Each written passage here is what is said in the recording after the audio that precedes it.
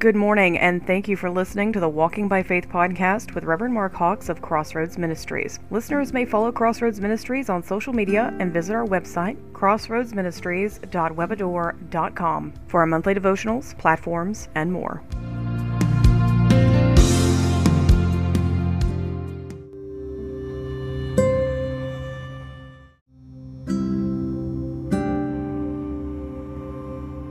I want to thank you for joining us here again today. This is Mark Hawks, and this is the Walking by Faith podcast. Do appreciate you coming by and being with us. I want to look at the 8th chapter of the book of St. John. 8th chapter of the book of St. John, verse 1. Very familiar scripture and very well-known passage in the Bible. In verse 1, and Jesus went unto the Mount of Olives, and early in the morning he came again into the temple, and all the people came unto him, and he sat down and he taught them. And the scribes and the Pharisees brought unto him a woman taken in adultery. I want you to notice there in the first few verses that he went into the temple and he sat down and he taught the people, and it says that all the people came unto him. He didn't have any trouble drawing a crowd. The people came to Christ and he taught them. And they, verse 3, the scribes and the Pharisees, they brought unto him a woman taken in adultery, and when they had set her in the midst. And verse 4, they say unto him, Master, this woman was taken in adultery in the very act. Well, the first question I got is, where's the man? What it could well be they tried to apprehend. They tried to apprehend the man, and he got away. I don't know. But it doesn't say anything about the man, it just brings the woman. And notice in verse 4, they say unto him, Master, that they didn't accept him as master. They were even lying about that. So let's go to the Lord in prayer and ask the Lord to bless and open up the Word of God to us. Heavenly Father, without you we can do nothing. Lord, anoint your Word. Enable me to be able to break the bread of life. Send it forth. May it accomplish that where you send it. Help me, enable me. Lord, we're nothing but clay. We're nothing but servants. Lord, we pray that you bless your Word. We ask it in Christ's name. Amen.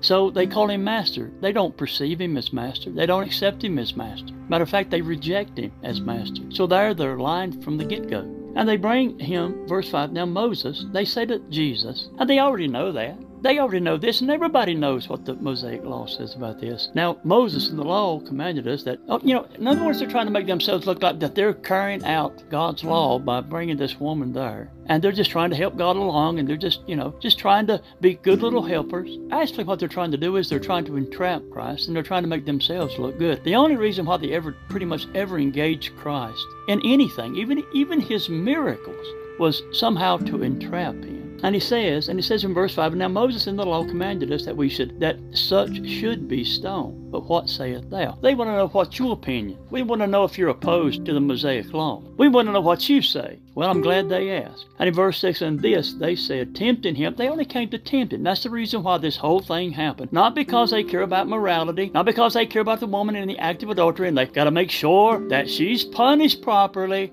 They're not concerned about that at all. Many people today in church leadership, and many people who are cold and indifferent, and many so-called Christians and imposters, pastors and imposter Christians, put up a facade, a hypocritical face, and they say that they're doing this because they care about righteousness. But in reality, they only want to elevate themselves and make themselves look good. I've always said there are certain people in this world, in all walks of life, the only way they can stand tall is that they stand on you. And in verse 6, and they said, tempting him, that they might have to accuse him. But Jesus stooped down. He stooped down and with his finger and wrote on the ground as though he heard them not. Now I want to use for a subject, for a text today, no, not one. No, not one. Now, let's go on here and let's look and see. As he stoops down into the ground, they continue to ask the question. And he stoops down on the ground as though he heard them not. It's almost as if he's ignoring them. And I guess this right here even makes them a little bit more mad. How dare you not acknowledge us? We've got you trapped here. You have to give an answer. You have to say one way or another. Is she guilty or is she not? Will she be stoned or will she be set free and not be punished according to the Mosaic law? We have you trapped this time. That's what they thought. And they were very super sensitive about Jesus stooping on the ground and not answering their question, as though he heard them not. Well, it wasn't him that didn't hear them. They didn't hear him. He stooped on the ground and he wrote on the ground as though he heard them not. Many people speculate, what did he write on the ground? Well, I tell you, here, get ready for a bombshell. Here's a revelation I'm going to give to you. I don't know. And anybody that tells you that he does know, he don't know, because it's only speculation. One speculation and one opinion may be better than mine. We've all got an opinion. If the Lord wanted us to know what he wrote on the ground, he would have told us, but he didn't tell us. So therefore we're left to speculate. And mine's just as good, and not better or worse than yours. We do know she was taken in the act of adultery. We know that she'd broken the Mosaic law. We know that she was guilty. We know that the scribes and the Pharisees, they didn't care about the law. They didn't care about anything except entrapting Christ. And they addressed him as master. They did not perceive him. They did not take him and accept him as their master. They lied about that. They only used this as an occasion to entrap Christ. And then they felt like they were being ignored. And in verse 7 it said, and when they continued asking him, remember, no, not one, he lifted up himself and he said unto them, he that is without sin among you, let him first cast a stone at her. Let me tell you something. Let me just say this up front right here, right now. On this side of eternity, there is not one person on this side of eternity who can pick up a stone and throw it at anyone and be justified. Let me say that one more time. There's not a person, there's not a human being on this side of eternity that can pick up a rock, a stone, and stone somebody to death for their sins and be justified. No, not one on this side of eternity, right here in this present world. And in verse 8, after he rose and he said, he that is without sin, let him first cast the stone. And again he stooped down again and he wrote on the ground again. What did he write again? I don't know. I don't know what he wrote the first time. I think that he wrote down the names of the men that had been with the woman. I think he wrote down the names of the men who had been with this very woman. Only difference is they had not been caught. Their sin had not been exposed. And when he wrote down their names, they looked at each other in absolute amazement, and they says, how does he know that? How does he know my secret sins? Well, the Bible tells us in the book of Hebrews that everything that we have to do appears open and naked before him to whom we have to do. He sees everything in the light. As I said before, secret sins upon this earth are open scandal in heaven. Jesus knew what was in man. He need not that any man testify of him, because he knew what was in man. And that made him feel very uncomfortable. I think that's what he wrote down. May have been. That's just my speculation. That's just my opinion. I don't know, because the Bible doesn't clearly tell us what he wrote. And again he stoops down, verse 8, and wrote on the ground. And they which heard it, being convicted by their own conscience, went out, one by one, beginning at the eldest, even unto the last. And Jesus was left alone, and the woman standing in the midst. Here's the woman expected to be stoned to death, full of fear, no hope, facing death.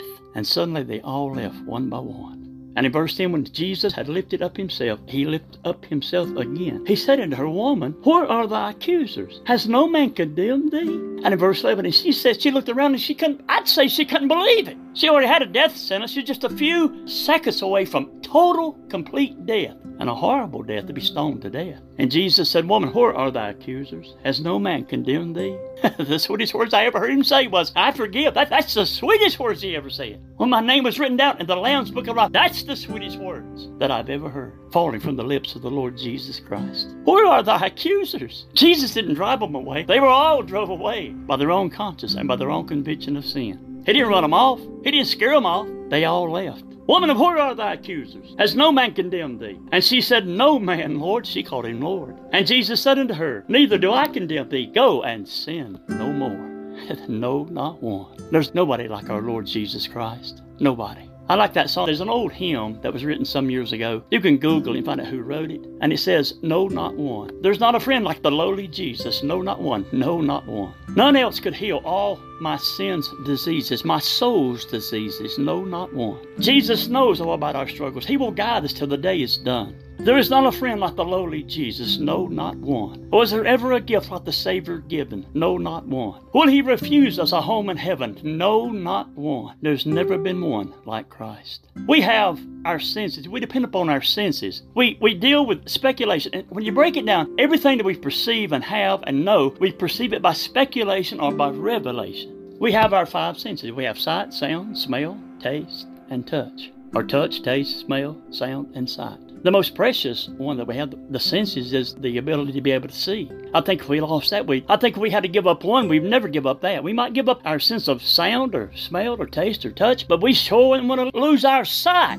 We would hold on to that sense. But everything we receive is by speculation or by revelation. We have our five senses to depend upon. I want you to turn with me here to the book of Revelations, talking about no, not one. There's only one. and there's only one Jesus Christ. We find here in the 5th chapter, book of Revelations. And John writes, and he says, "And I saw in the right hand of him that sat on the throne a book written within, and on the backside sealed with 7 seals. And he said, I saw a strong angel proclaiming with a loud voice, Who is worthy to open the book and to loose the seals thereof? And no man in heaven, no man, no, not one." The Bible says, "And no man in heaven, nor in earth, nor under the earth was able to open the book, neither to look thereupon." And in verse 4, John the Revelator, he began to cry. He said, "I wept much." Now, just to make this a short commentary, to put it simple and short, here in the 5th chapter of the book of Revelations, the deed and the title of the earth, the Bible says the earth is the Lord's and the fullness thereof. Now, Satan is proclaimed in the book of Corinthians to be the god of this world. He is the god of this present world,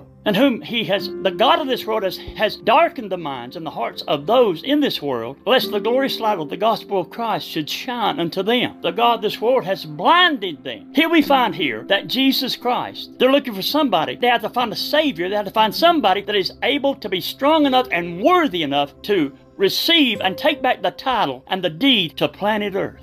And it says here in verse 3, "And no man in heaven, no one, nor in earth, neither under the earth, was able to open the book, and neither to look upon it." And John began to weep, because no one was found, no man was found, no, not one was found worthy to open and to read the book, neither to look thereon. And verse 5, here's the answer. Here's the glorious victory. "And one of the elders, when John began to weep, began to cry. All hope was gone. No, not one. There is one. And one of the elders said unto me, Weep not, behold, the Lion of the tribe of Judah, the root of David, has prevailed to open the book and to loose the 7 seals thereof. And they cried in the book of Revelations, Worthy is the Lamb who was slain from the foundations of the world. No, not one. There is one." The McCameys also had a song out some years ago. I don't know how current it is, but it goes something like this, and it's titled, "We All Need a Savior." Amen. That's the title of the song by the McCameys. We all need a Savior. And it goes like this. "And there's only one sent down from heaven, Jesus Christ, God's Son. He paid our sin debt, in whom we have our freedom. We all need a Savior, and there's only one." Amen. We've been lied to. We've been deceived. We've been deceived. We've been told to follow our heart and be what we want to be. But on the day of judgment, what will he say to you? We all need a Savior, and there's only one. The Apostle Paul said in the book of Galatians, chapter 1, verse 12, talking about our senses of sight and sound and smell and taste and touch. The Apostle Paul, not talking about speculation, but talking about revelation. Paul said in Galatians 1 and 12, "For I neither received it of man, neither was I taught it, but by the revelation of Jesus Christ." What did he write up on the ground? I have no idea. All I can do is speculate.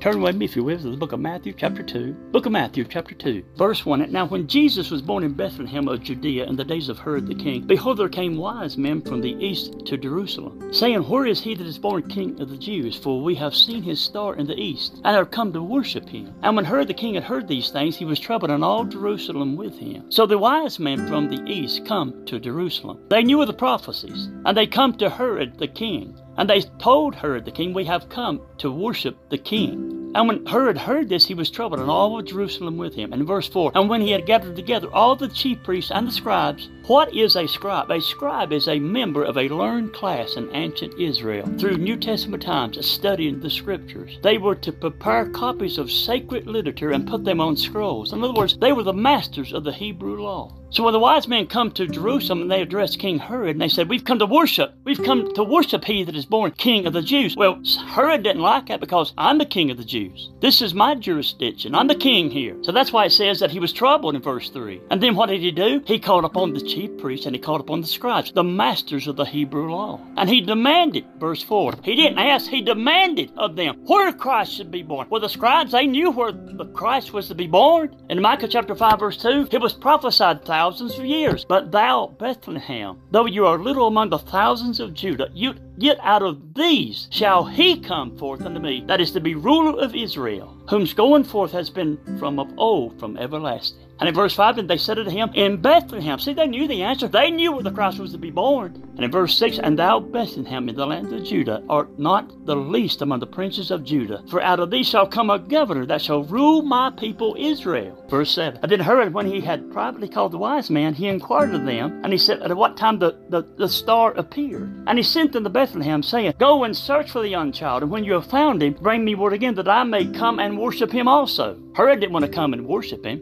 He wanted to kill him. Have you ever asked yourself the question of the scribes, how they knew where he would be born, yet not one of them went? No, not one scribe went with the wise men. Not one scribe, with all the knowledge that they had, masters of the Hebrew law, not one of the scribes went with the wise men. Not one. They say the more you know, the further you'll go. Not always. The Bible says in Hosea chapter 4, verse 6, "My people are destroyed for lack of knowledge." And I close with the words of the Apostle Paul, 2 Thessalonians chapter 3, verse 18. The grace of our Lord Jesus Christ be with you all. Amen.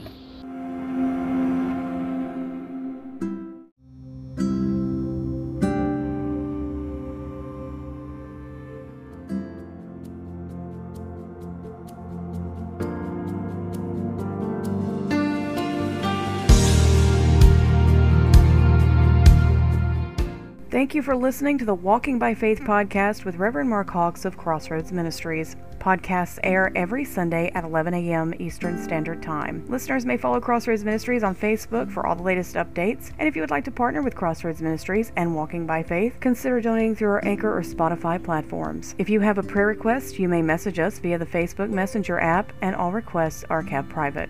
Because we walk by faith, not by sight, we hope that this message has touched your hearts and your homes this Sunday.